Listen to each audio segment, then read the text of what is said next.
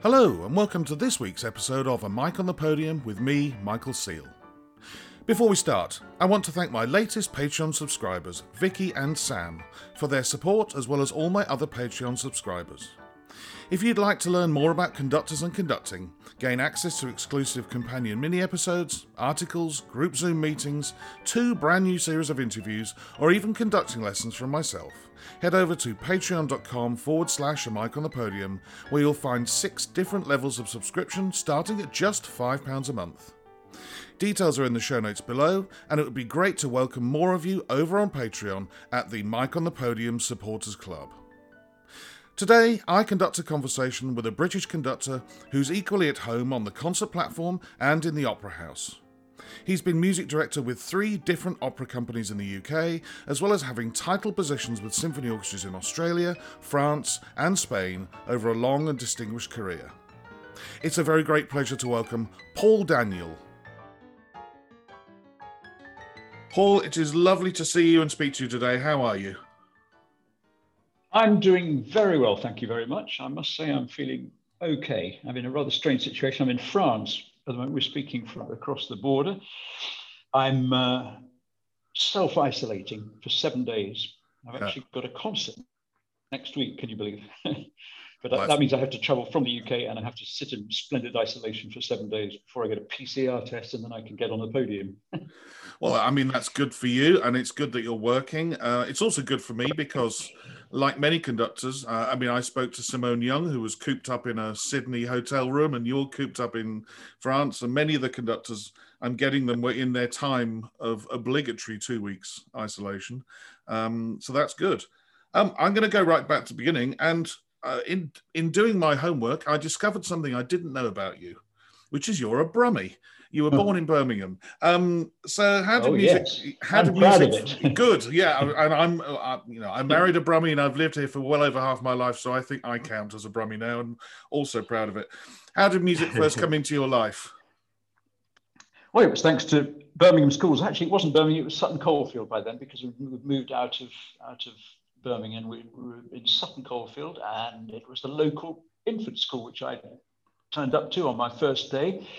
On probably the second day, aged, I don't know what, 5, 4.5, whatever we were then, I was marched into a room and given a recorder to play. And that's the one wonderful state of things back then. I know we can all look back with very, very wistfully to those days, but local authority music was fantastic. And thanks to the music teacher in the school, she was one of the teachers in the infant school. Her name was Doreen Ogden, and she deserves to be a saint. She made all of us, every single pupil, play an instrument in the school.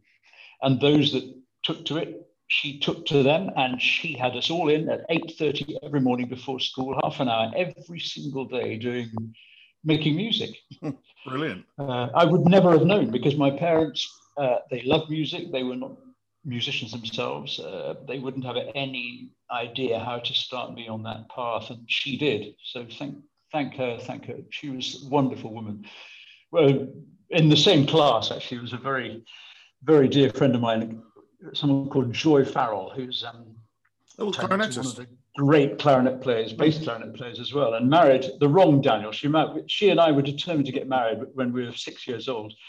And then she went to Australia, and I was heartbroken. And then she came back and she ended up marrying Nick Daniel. Yes, the oboist, oboist and conductor who's appeared on this podcast. Yes, that's right. Absolutely, yeah.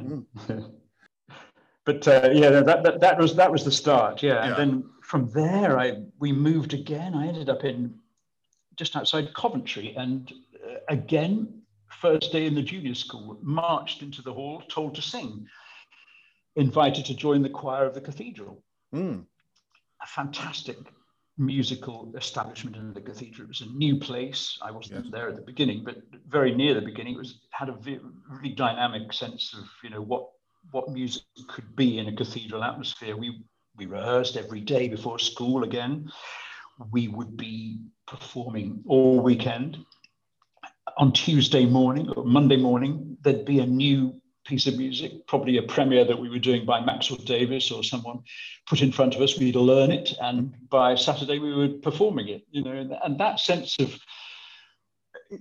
just turning up turning on all the effort to get a piece of music performed and ready, it stayed with me all through my obviously all through my adult life as well. It was a wonderful atmosphere, and the theory training that we got, yes, the tonic solfa training, the rhythmical training. It was like learning to ski when you're 3, probably. You don't even realize what you're doing. And I remember being asked, how do you know that's a perfect fifth, and how do you know that's an augmented fourth, by someone who didn't understand how I'd learned. And I said, do you know, I have no idea.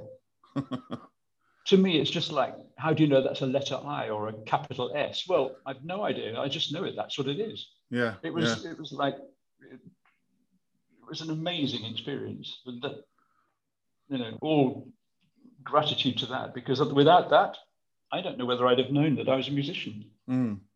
Before we leave Coventry and go to Cambridge, I just want to talk briefly about that amazing space, Coventry Cathedral.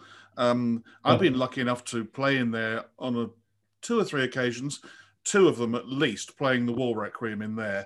Have you conducted in there much? I mean, having obviously sung in there every week of your life for 4, 5, 6 years. Well, yeah, exactly. And just being a chorister there, all the great orchestras of the region came frequently in those days to play in the cathedral, the CBSO, of course, the Halle, the BBC Northern, as it was in those days, the London orchestras, the Berlin Philharmonic came with Barenboim. Oh, wow. Giulini came with Jacqueline Dupre, I think, playing. I got my autograph book out each time. We were sat on the front row for every one of those concerts, starting, age 7. Yeah. And I again, what an amazing gift. I watched so many great performances. I remember watching Arvid Janssons, Marius's father. He was an amazing influence on me, and just generally his orchestral conducting, amazing fluency. I remember watching his arm, thinking, that's how you do it. Okay. I think the dream to be a conductor one day came from watching people like him, when I didn't have any idea really what it was about. But I thought, that's what I want to do. I want to be able to draw sound the way they were doing. It was like a little dream. But I have conducted there since.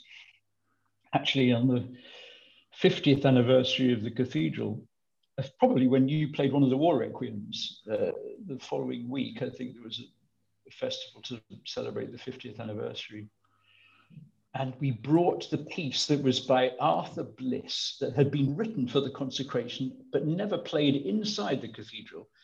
It was actually moved out to the theatre down the road, because Britain had realized the enormity of the task of getting the War Requiem on, and it had told them that it wasn't going to happen at all unless he had an extra week or whatever it was, to be able to put the whole thing together in the cathedral. So the concert with the Bliss piece, which was written specially for the consecration, was moved down the road.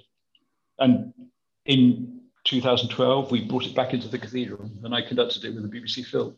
Mm. Yeah, I was playing in that performance of the War Requiem, probably in 2012. It must have been the one with Andrews Nelson's.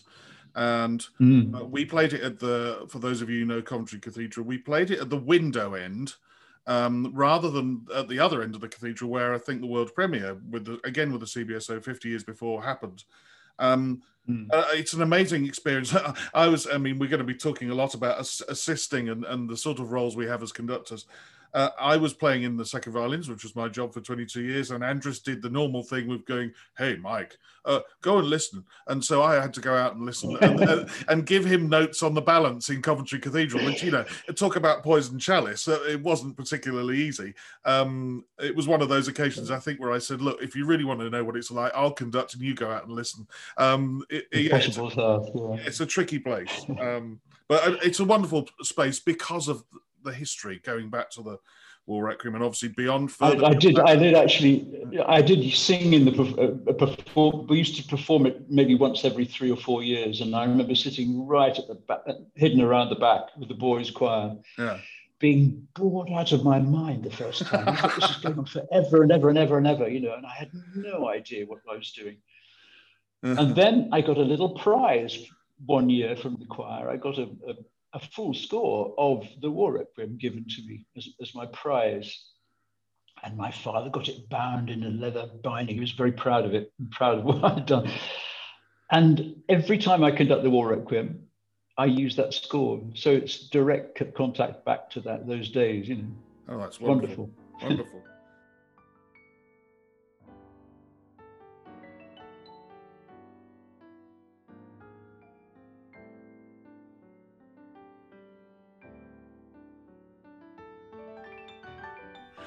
So as I said, on to King's, studying music, King's College, Cambridge. And I'm assuming you carried on singing because they've got a choir there, haven't they? But by now, by now you were also quite a pianist. I think I saw on an interview you were playing the piano a lot, and by now, although you'd been watching these people from the front row of the audience in Coventry, and the scene had been sown about conducting, had you done much by now, or if so, what? Not at all. Right. Absolutely not at all. I wasn't ready really for Cambridge. I'm not in terms of the essays and all the academic stuff, but for this wonderful playground that the university is for making music. You know, as you say, I was very lucky to be able to play the piano quite well. And I took that very seriously when I was there. So I was able to do lots of chamber music, and we had a lot of good times. I remember playing my way through some of the Beethoven piano concertos with an orchestra in the hall, 2 or 3 years running. But conducting, I watched all these boys, students turn up, wonderful talents, you know, and just get on with it the day they started. And I thought, how do I do that? Probably my closest friend when I was there, we were there contemporary to each other, and we shared a room in our second year with Simon Halsey.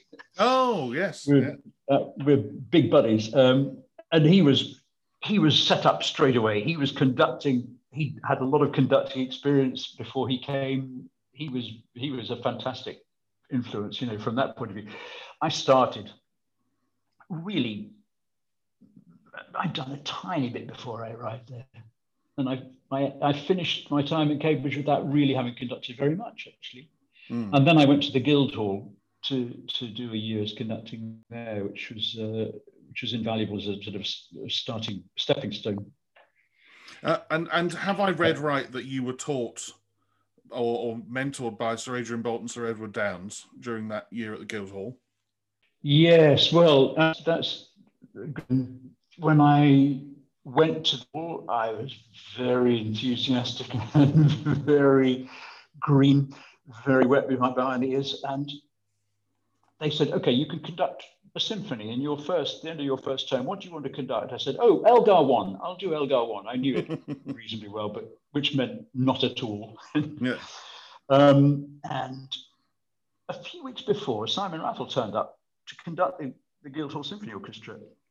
And he was doing Brahms 4, and he was also doing the Lulu Suite, the Berg Lulu Suite in his program. Now, I was assigned the symphony to be his assistant, and there was another of my student colleagues. He was going to do the Lulu Suite.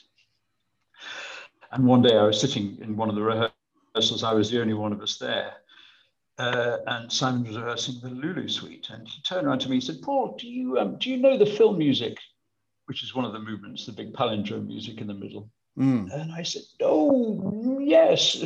I didn't have the first idea. So he said, just conduct through it for me, will you? So I can listen to the orchestra, of course. That was his very gentle and generous way of letting me have a go. So I stood up and I looked at the score, and I basically sight-read my way through the score. And he was incredibly generous, and he was like he always is with young conductors. And after that, we had a cup of tea, and he said, "Paul, that was amazing. You did a really good job. You were absolutely clear." He said, "You're terribly stiff. You've got to do something about that. You're very, very rigid when you're conducting. I'm sure you can do that." But that I said, "Well, it was the first time I tried that piece." He said, "Okay." He said, "Tell me about Elgar 1." And I started to talk about Elgar 1. He said, "Paul, you need to know a lot about Elgar 1. You don't know anything yet, do you?" I said, "No." He said, "Go to Adrian Boult. Call him up. This is how you do it. He won't want any money. he'll just want to be to feel that he's given you something. And it was the beginning of a very nice little relationship. You know, I used to go to the flat he came to. I think it was a family member of his. He came up from the country and used to come to the flat in West Hampstead. He was very infirm. He was in a wheelchair. But he was again very kind, and he was so prepared. You know, for this Elgar, I remember it was before the new edition was published, and he produced this envelope, and he pulled out all these papers, and they were the letters from Elgar and the letters from him to Elgar, all the stuff that we now know quite well because it's been published. But then it wasn't. It was the notes from Elgar to him, Bolt, asking him to try a reduction of the orchestra in a few places in the first movie. You know, those places which he said, I want it to sound very filigree. Try it with just one desk. And he said, take that away, Paul. You try that when you do your performance and let me know how it goes. So moments like that you treasure forever, you know. Yeah. It was an amazing experience. But thanks to Simon that door opened. And then actually, around the same time, I went to work with Ted Downes on what was an orchestral course run by the Dutch broadcasting companies in the summer. And it was a month, and you've got 2 orchestras to play with, and before that 2 weeks with pianos and a class of us all actually doing opera. Yeah. So it was an opera course. And that was great fun. I remember we were so young and we didn't know what we were doing. We were very, very keen. I'd prepared like hell. I was determined to make a good job of it. And then I remember sitting there there were probably 8 of us. And one guy stood up on the first day to conduct the pianos. And he was made to conduct. He looked the part. He was just stylish. He stood there with fantastic gestures and like authority. And I thought, oh my God, okay. So that's what we're aiming for. And he did this with great panache and flair. And at the end of it, his overture or whatever it was, there was a silence. And Ted said, laddie. He called everybody laddie. Laddie. The first thing you need to know is that conducting is not public masturbation. Sit down. Oh, wonderful. He didn't like him at all. So that kind of burst the bubble. And I became very, very close to Ted, actually. He again, fantastic help, and he really helped me. I remember one morning, getting up very, very early. We were all staying in this Van Beinum Institute, I think it's called. It was this big house which Van Beinum used to own, and it turned into an education place, and we all could stay there. Huge building with beautiful gardens. And Ted was staying there as well. I got up at 6 in the morning or 5:30 to practice something, to be prepared for the morning thing I was going to be conducting with the orchestra. I went into the library, and he was already there in his dressing gown, sitting in a chair. And I said, oh, morning, Ted. What are you doing up so early? He said, oh, I'm just learning some Russian. I mean, he spoke such fluent Russian. He was a great specialist. He said, I'm revising some of my verbs. Yeah, and he was almost blind. He could hardly see. Yeah. And he used to look at things through the side of one eye, looking at, he put whatever he's looking at right close to his face on one side. He could just see. And I thought, that's application, huh? You get up at 5:30 every morning to learn some Russian verbs. But yeah, again, fantastic help. That was, and that in a way that led partly to me being able to start. It was a bit of unlocking a door for me to start working at the opera, actually. Yes. Which came just afterwards at ENO. Yeah. Before we leave Ted Downes, I remember playing for him the first time he came to Birmingham, and I'd been there a long time, and I'd never played for Ted. Of course, I knew his name, but I'd never played for him and didn't really know an awful lot about him. Nobody told me his sight was quite as bad as it was, as you've just described. The score would be literally an inch from his eyes, and he would use a loop, a watchmaker's tool to look at the score if anybody asked him a question. And immediately I was shocked by this, but then I thought, my God, this man must know these scores backwards. Because he must have spent, as you said, applications to go through those scores line by line and sort of have to memorize them because he couldn't see them whilst he was stood there actually conducting. And I immediately, respect poured out of me. I thought, my God, what a job this guy has done over his career. He must just have an incredible memory. I'm sure that was the case. He must have spent hours and hours and hours. It's absolutely, yeah, completely, yeah. And his repertoire is vast. Those years he spent at the opera and all the work he did in Manchester, the BBC Phil, the BBC Northern. Fantastic knowledge and insight and understanding, and he wore it so lightly as well. He was so funny. His stories, my God. I can't begin now, but the stories he told about going to study in Vienna the first day he turned up as a sort of frightened schoolboy in Vienna to go and study. Oh, it was wonderful stories. But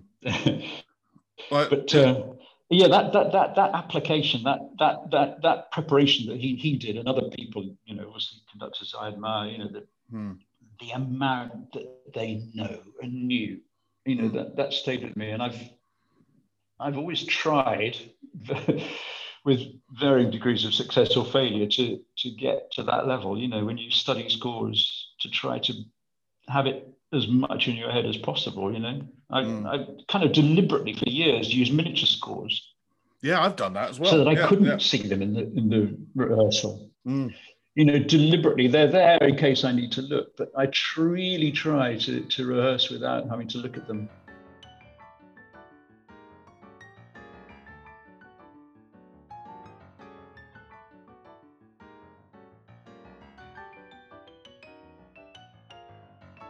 You've just mentioned that, pretty much straight after being with Ted and the Van Beinum course there, that 1982, you start a 5-year stint as a staff conductor at English National Opera.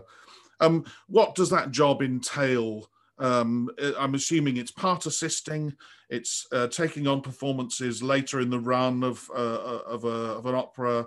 The job I got actually was just as a repetiteur, which is a very, very important job, but it was just playing the piano in rehearsals, and to be a conductor, which, there are plenty of conductors sitting in opera companies waiting for the chance. I was very lucky again, but it was just me making a nuisance of myself until someone let me have a go. And Mark Elder was the music director, and he was tremendously helpful to me, very hard taskmaster. He demanded absolutely incredible amount of knowledge from scores when you're playing for him. I remember we did a production of Master Singers, and you'd be in the middle of a score, 500-page score, and he'd say, right, let's go from Bring Me the Shoes, which is just a line, from the opera. And you think, yes, but which time and where? And where in the next 30 pages does he mean? And he just expected you to know everything. And he was right too. But I was a staff conductor for 2 years, actually, only after those 5 years as a repetiteur. But it was, exactly as you say, it's spending time in the wings, conducting the offstage chorus, conducting the offstage bands, getting into the library, getting down and dirty with the material, getting everything prepared, doing all of those things as an assistant, and hopefully when you become a staff conductor, being ready to conduct performances. It's learning the hard way. I remember Dochnani said, he couldn't get a job in an opera house when he started, Christoph von Dochnani. So he got a job as an electrician. He just wanted to be there and ready in case anybody asked him to be, to conduct one day.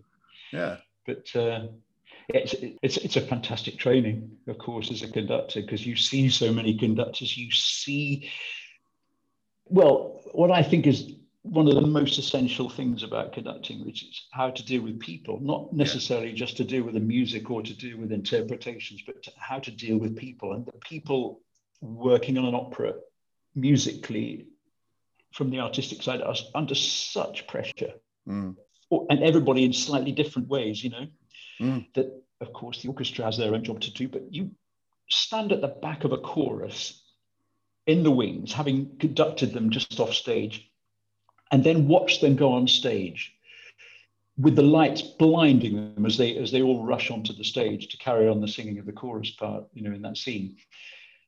And the people at the back are having to be meticulously in tempo, at pitch, in exactly the right place, and not miss a beat, And then you've stood behind that happening.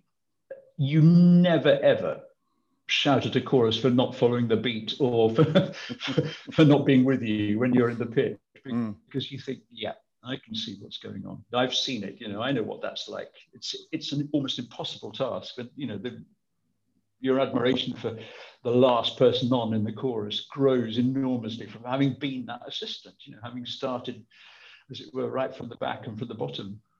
Yeah.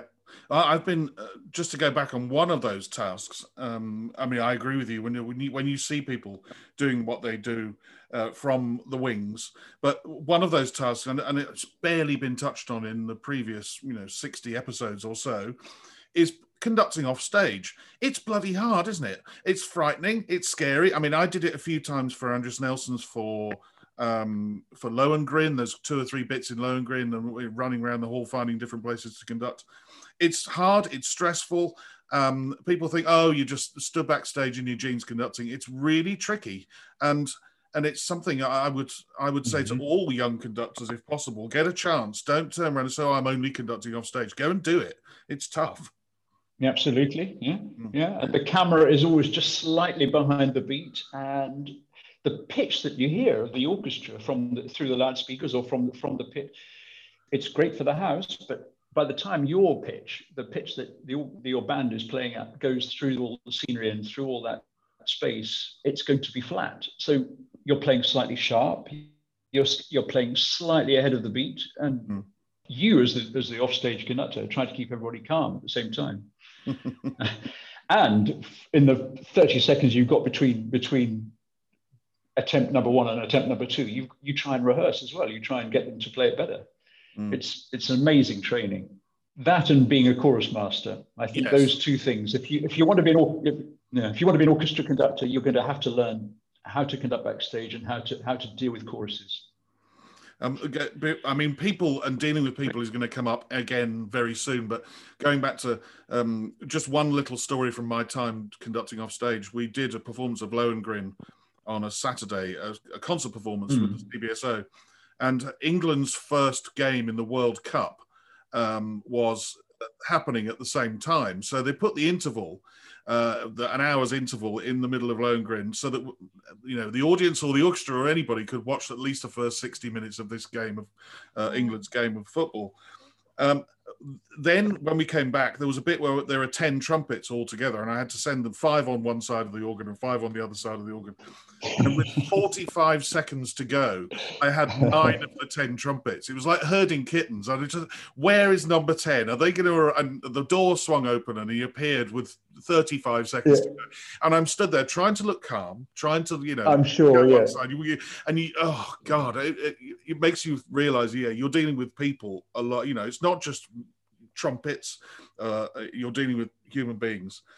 Which means, you went on talking about dealing with human beings, music director of Opera Factory for 3 years, and then from there, music director for 7 years of Opera North and principal conductor of English Northern Philharmonia.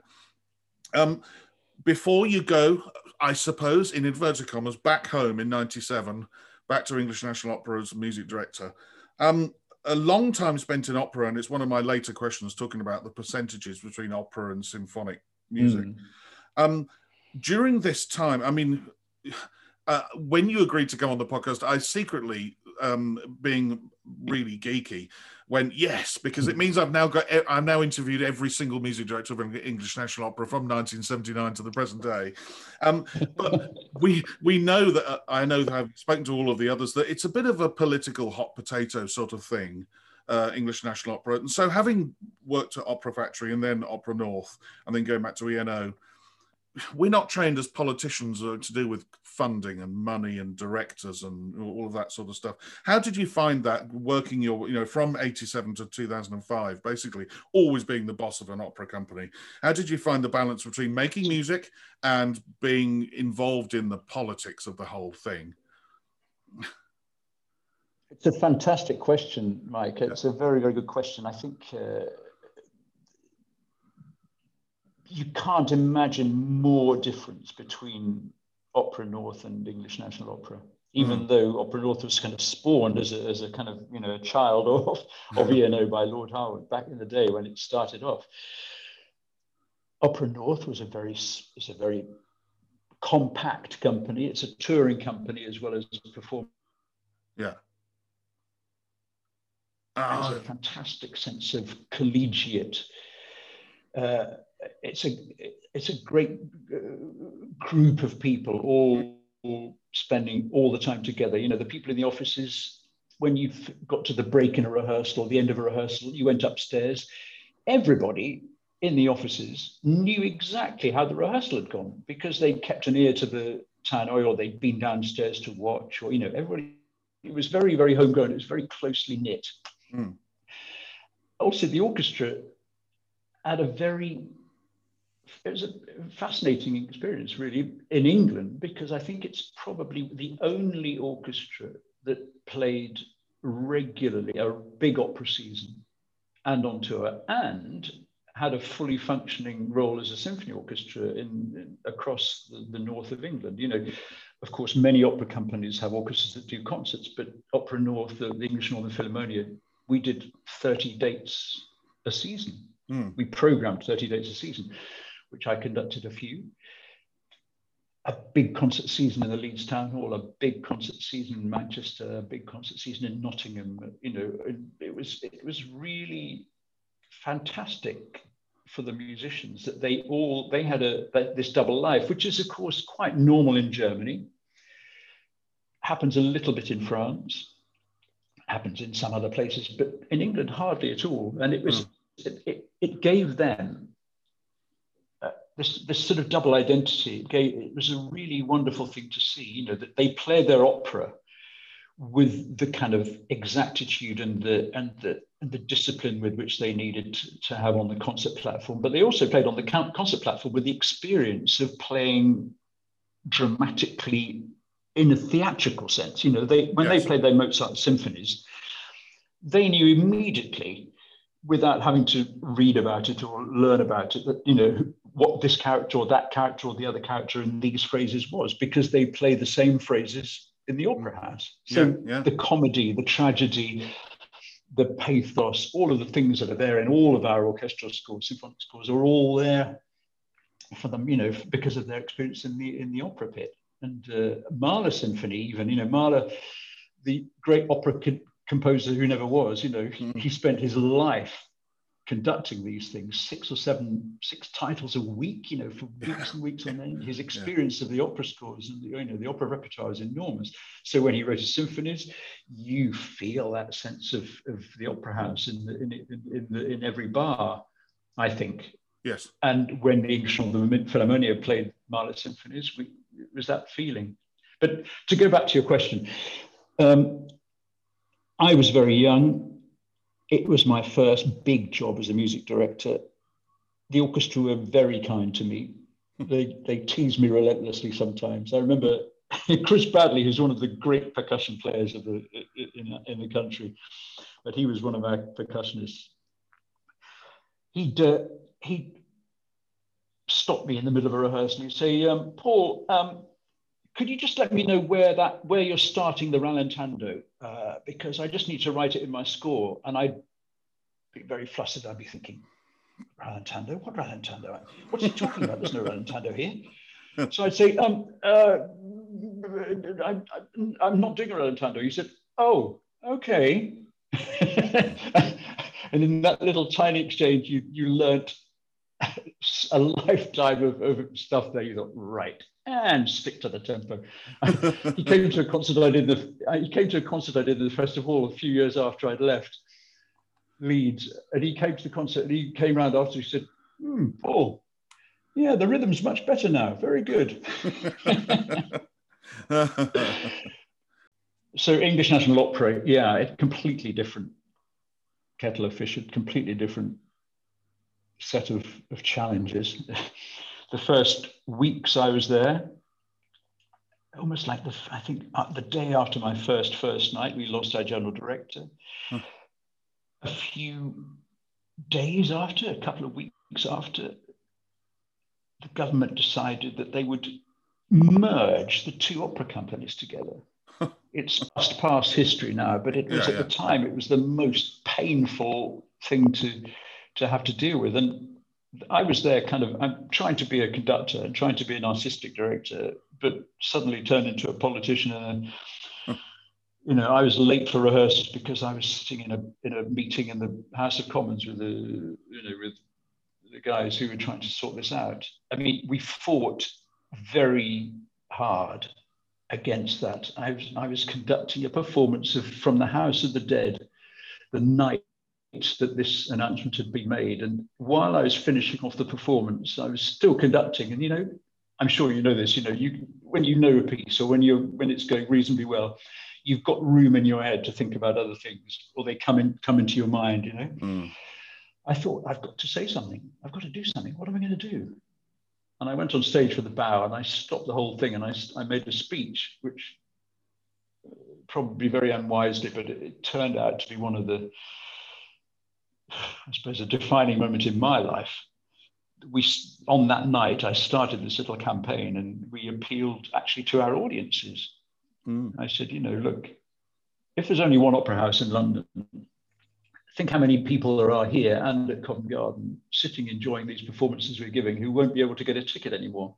And then this developed over several weeks and months. We made speech after speech after speech. Not only me, but a lot of my colleagues joined in as well. It was fantastic. But it was a little, I suppose, a very little moment now, but it was such a major moment at the time for me. As I say, quite life-defining for me. And also, I won't say we won the day because it wasn't about that. It was about a gradual negotiation, but it was sorted out. And of course, the two companies are there to this day. Yes. But as a conductor, you realize that, it's very sexy having to go running off to talk to a politician or to go and address a committee at the House of Commons or whatever, or to make interviews endlessly about the situation. But the music goes out of the window. Yeah. And it became really, really difficult. And having got past that first obstacle, it didn't really stop because there was a sense that all the time that, we have to do something about the provision of opera. We have to do something about the amount of money that's being spent on it. It was endlessly from then on for the next 5-6 years, having to answer these questions or having to fight these battles, And there have been conductors much greater than me who've been able to be, in intendants in Germany or really fight big political battles or be figureheads not on the musical side, at the same time as conducting. But it can be very, very wearing. I mean, I'm going to come on to that percentage in a minute, but what's interesting is you talked about being an intendant in Germany.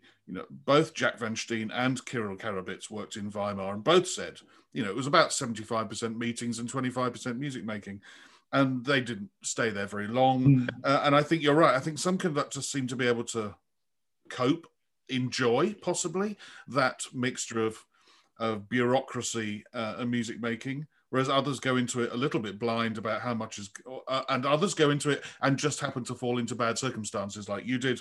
I know Sian said much the same, that about that within minutes of her starting there was this thing about the finances, and and how you live through that and how it impacts on your career. So my next question, written on my crib sheet here, and all my listeners know that I do my homework, is actually, I've written a circle with the word time in it and an exclamation mark.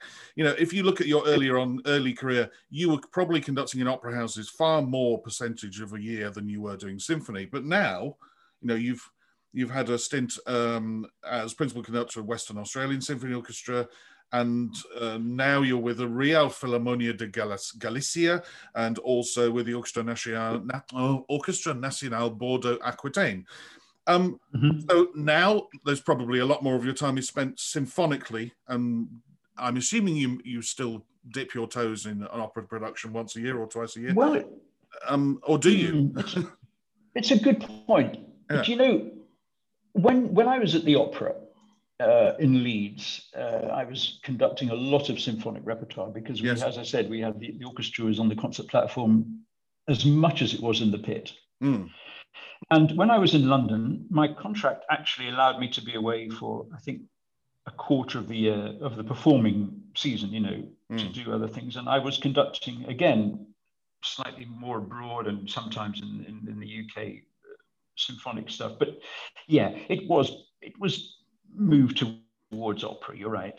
Mm. Now, I probably do 4 or 5 productions of opera a year.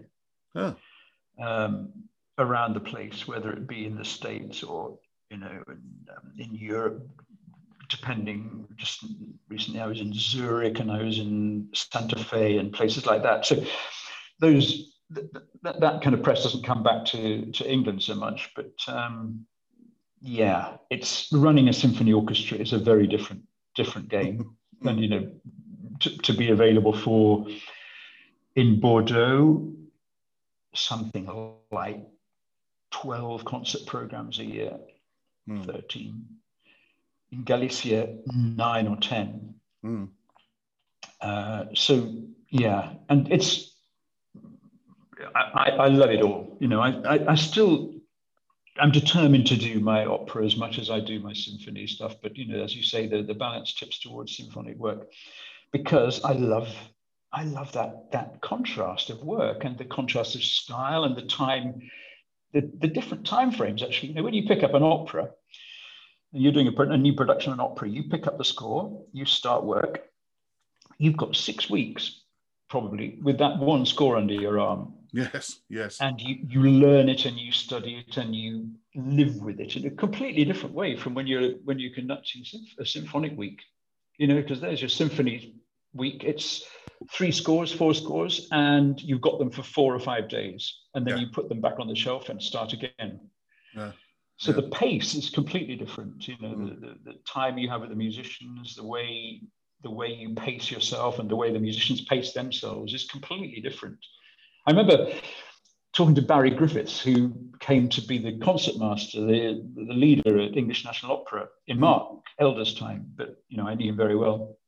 And I also knew him very well from all my years of trekking around, like with the RPO. I used to do a lot of work with the RPO, and he was often the leader there, you know, when I was in my apprentice years, if you like. And he was always very close and very nice and very good to me.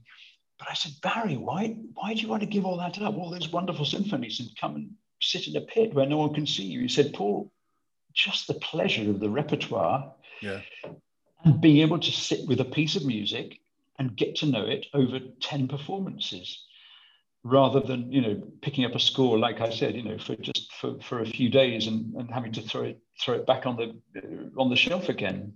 He said it's a treasure to be able to get to know, you know, Onegin or I don't know, opera by Wagner, you know, just sit there with it for weeks on end. And I love that. I love that contrast.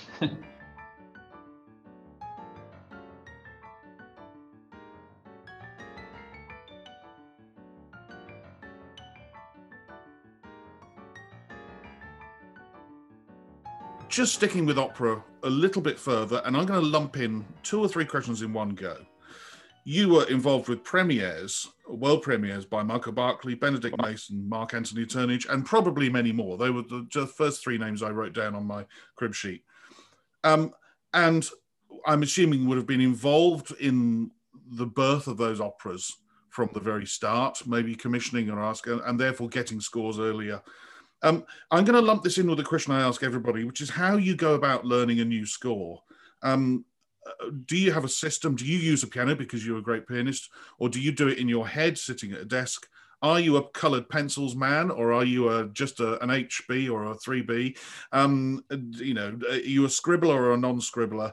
And we could possibly lump in the other little question I was going to ask is learning symphonic music. How far out away from the week of work that you're doing would you try and learn 3 or 4 scores for a symphonic program? compared to, the lead-in time you would have with an entire opera? I know that's a massive question, but I didn't want to ask three little ones. I thought I'd ask you one big. Well, please stop me if I ramble on in the wrong way, but it kind of needs three separate replies. Yeah. If you're working on a creation, on a new piece, you do have a fantastic lead up time. You really are living with the composer's ideas. I remember Mark Turnage, for example, you mentioned, or a piece I did very recently with that. It doesn't really matter. Lots and lots of these pieces. You're working, you're workshopping a little bit, you're coming back, you're having another go at the revision of the score, you're looking again. So you really feel like you're growing up with the ideas of the composer. And by the time you get to rehearsals, it's like the tip of an iceberg. You've been constructing the iceberg together, if you like, and it's a huge task. And in a way, that's the most satisfying way to deal with, for it to get inside your bloodstream, I think. Yeah. Normally, I would say I do write quite a lot, but I write it I really keep away from blue and red pencils because I know what I need. By the time I come to the week of performances, I need an almost clean score. And I need a red pencil for the very last things. I need to just make little ticks or little tiny marks. And often I will have a score which I've written a lot of things in, bits of history, bits of interpretation, bits of analysis, bits of rubbish that I want to know about. When did Berlioz, decide he wanted to have horns without valves or with valves, and all that kind of thing is in my score. I put that score to the side. I use a different score in rehearsal to conduct from, just because I don't want to see all that junk on the page when the orchestra's playing. I think if you can see too much stuff, it kind of blocks your ears a bit. I think if your ears are really open, that's the best way to hear an orchestra. I say that as an ideal. How many times do I achieve that? I don't know. That's my ideal. I used to play the piano for Schulte a lot. And he'd say, "Paul, come round. I need to audition a singer. Come immediately." And I'd go, hoping round to his house, or I don't know, whatever he'd need me for. And we always did it in his study at the back of his house in Hampstead. And then we chat, and all his scores are there. And on his shelf, there were probably 5 or 6 copies of the same symphony. And many, many pieces like that. And his scores were covered in blue and red. He often talked about his blue and red pencils. But on the desk, he'd be studying a score. It would be a clean score. And it would be probably the 7th copy of that score, because he'd leave all the old blues and reds behind on the shelf and start afresh with every score. It's a very important idea that. I was really taken by that discipline, and that sense of having to really start again. Keep it fresh, keep your ears open. I can't remember. What was the other question you asked me? Lead-in time to do with... I mean, for instance, I try and, if possible, start looking and marking my scores up for symphonic programs 6, 9, 12 months in advance. And then I'll come back to it again later and then come back to it just before the week. But, other people do it in other ways. How do you do it? I think with experience, I've discovered I know much less than I think I know about scores, and I find it much harder to come back to scores that I think I know, and I need more time with the hoary old pieces that have been, you've done for many years. I just mentioned I'm conducting the Symphonie Fantastique next week. My score has got the date in it from when I first started doing it in 1988. That's 33. I've been conducting this bloody, and it's I do it once every 2 or 3 years probably, on average. And I've got a lot of information in there, and it's a lot of information in my head, and it scares me, to think that on the first day of rehearsal I'll feel like a beginner again. And I really, with the years, I have to spend much, much more time really preparing, because the more you know, the less you know, isn't it? I think. Yeah. You think you know a piece. I remember when I started, if I was confident, or if I felt on top of myself, I'd, oh yes, I can do this. Oh yes, I can get through this. I can read the music very well. I can show them what I want. And, you're just skating on the surface. The more you know, the more you know, the less you know.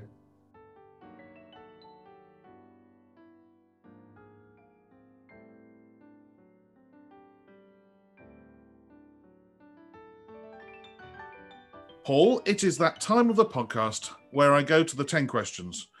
And we start, as always, with what sound or noise do you love and what sound or noise do you hate?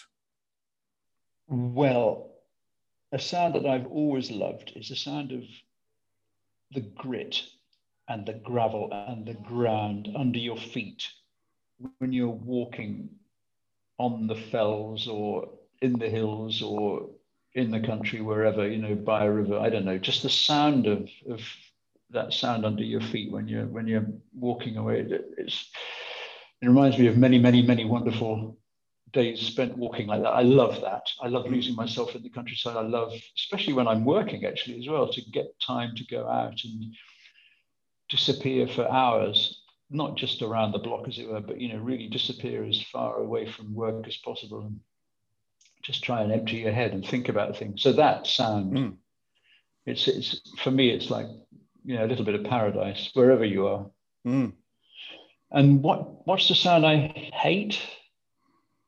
You know what? Right now, the sound I hate most is the sound of silence in places where there should be noise. The silence of a city where the bars are closed and where people are not enjoying themselves. And of course, very particularly for us, the sound of the silence next week when we'll finish a symphony with all the cameras and all the live streaming and not a soul in the auditorium to play to. So it's a rather obtuse way to say the sound I hate most of all is silence, but those particular silences that we just don't want, we just dream of having that noise back again one day. And especially, I mean, as you said, in a concert hall with no audience, but you're about to conduct Symphonie Fantastique, which has got an amazing ending. The last thing I conducted before Christmas was Beethoven 7. You'd never hear anything other than an eruption of joy at the end of those pieces, and to finish them in silence is just bizarre. It's weird. It's horrible, almost, isn't it? It's a kind of dystopia that we're getting more and more used to, because I'm very lucky in my work. I've had pretty well since last June, when that first lockdown finished, I've been able, with my two orchestras, to have pretty well weekly concerts and performances going on. We've been playing like that with no audience or with almost nobody in the hall for weeks and weeks and months on end now.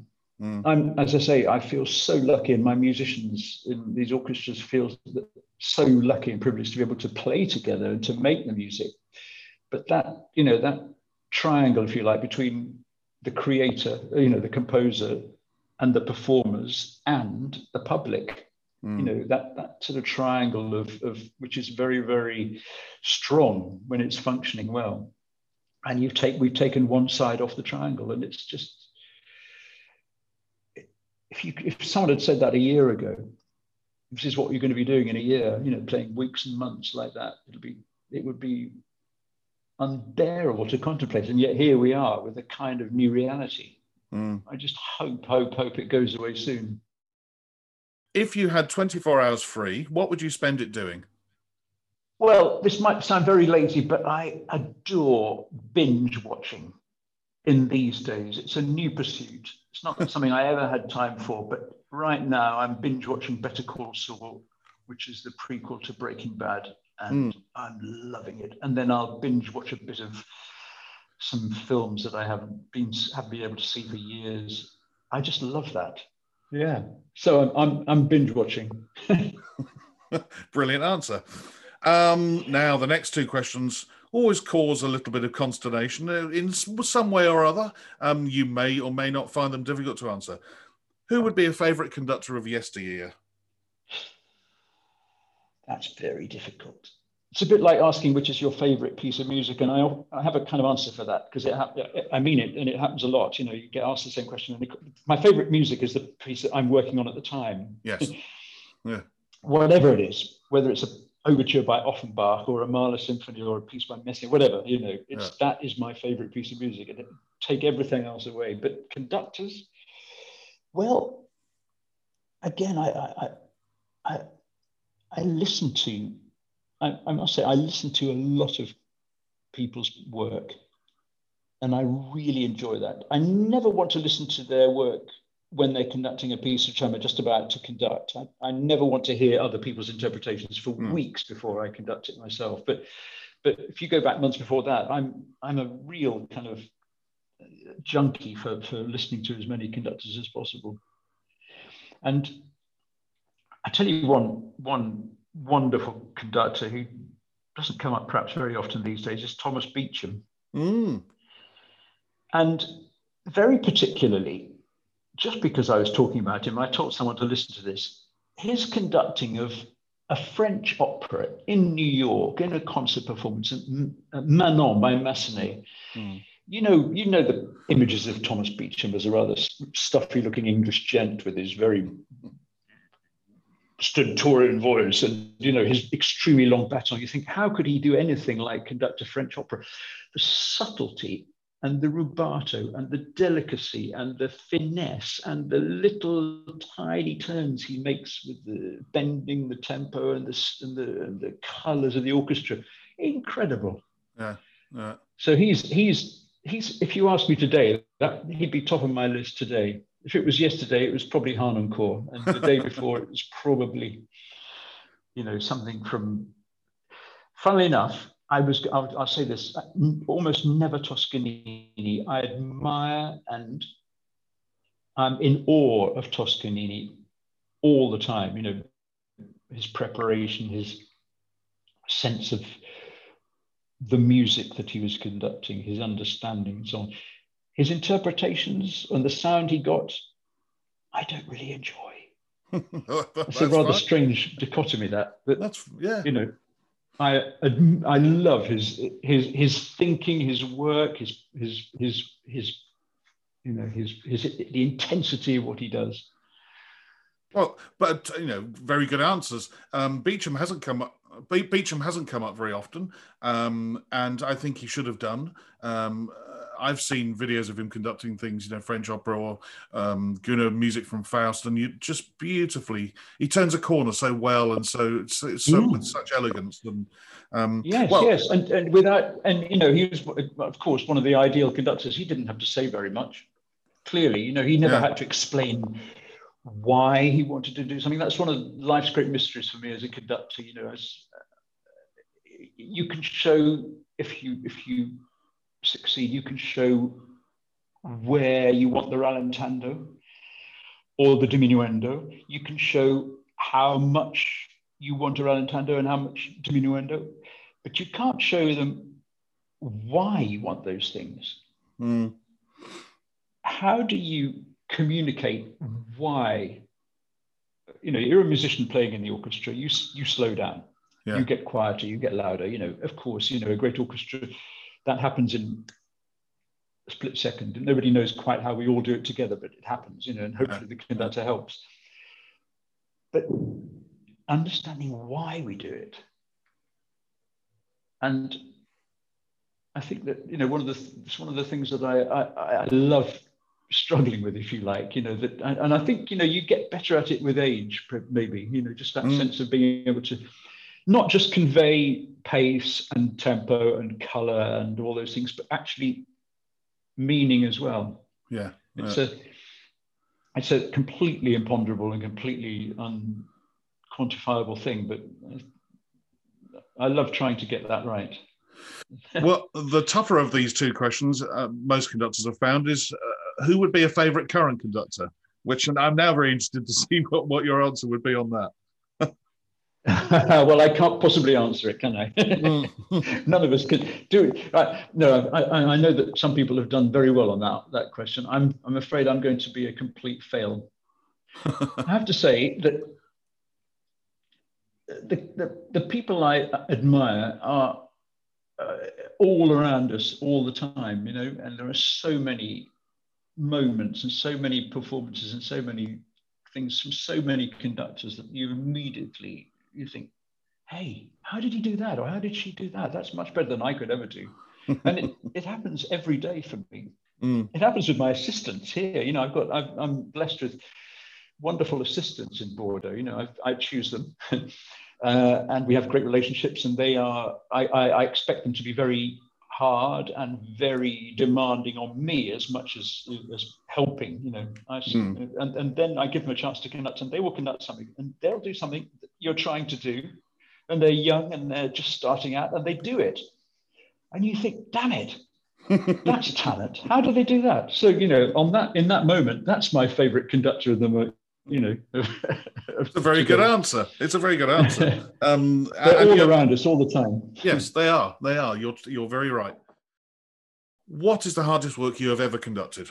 Well, that's a complex question, and I could answer it from various angles.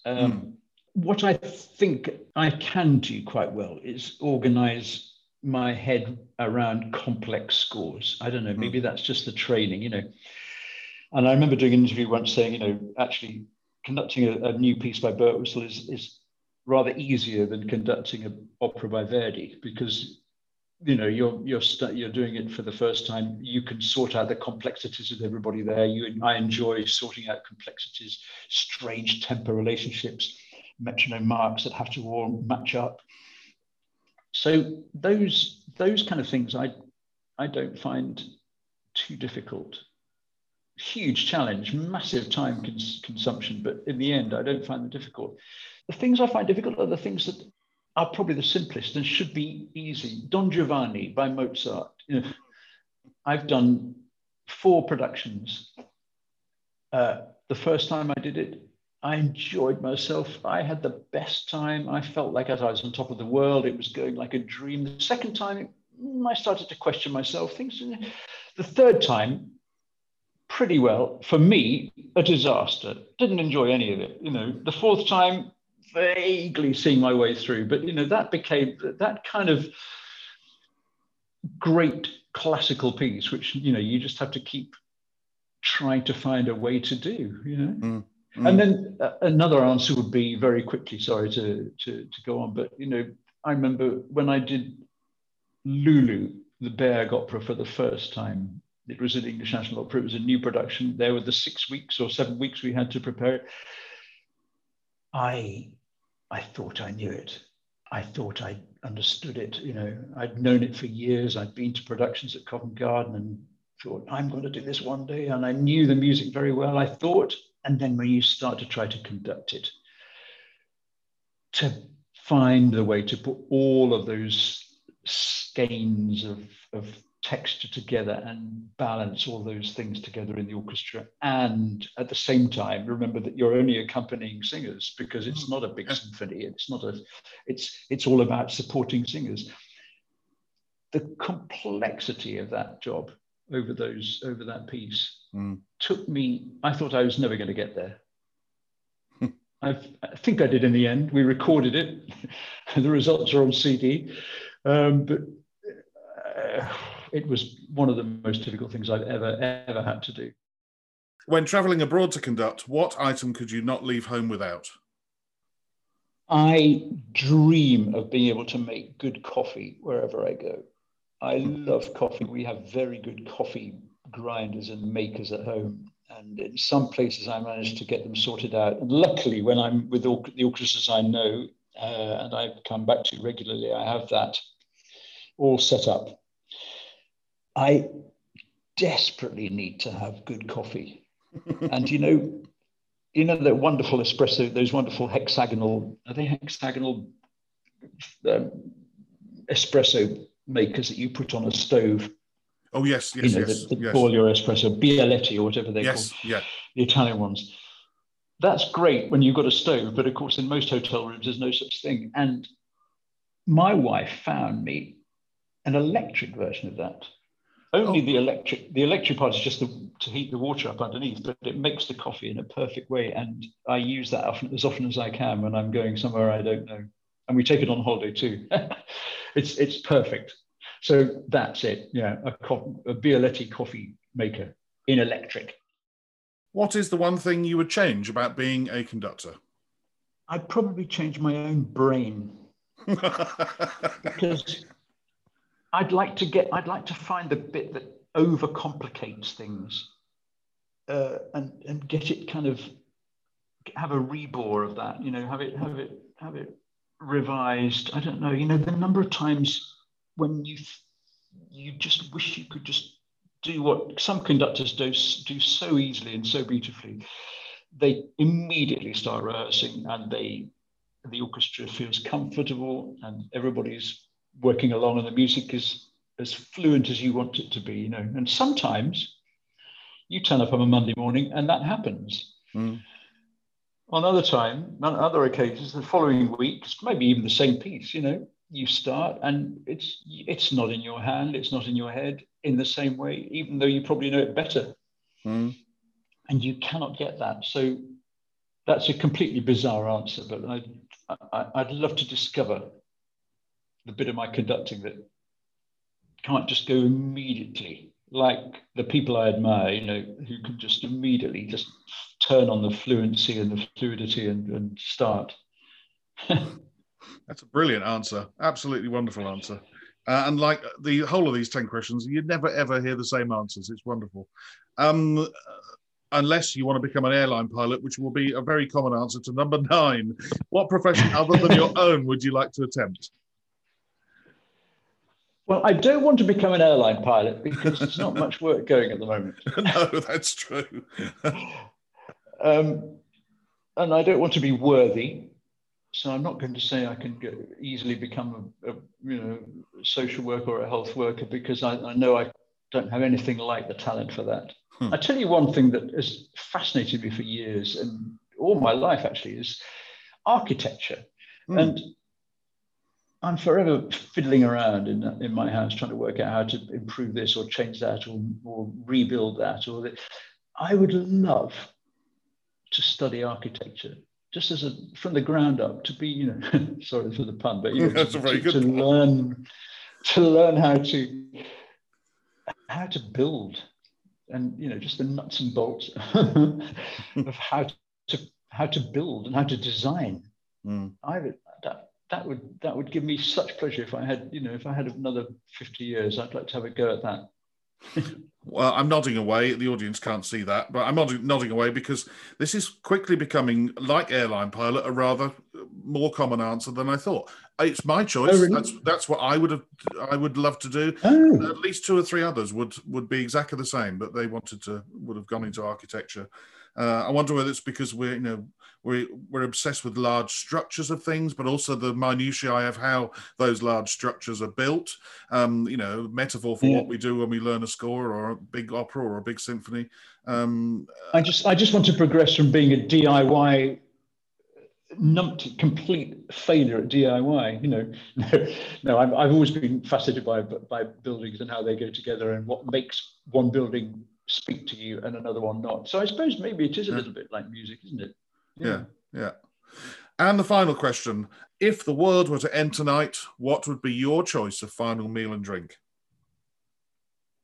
Well, I've been very lucky in my life with my symphony orchestras to be set up in places very near the sea, on the west coast of various countries. Perth in Australia, the West Australian Symphony Orchestra is on the west coast and has the most amazing sunsets over the sea. Same in Galicia, and the same in Bordeaux, actually, if you just go half an hour down the road.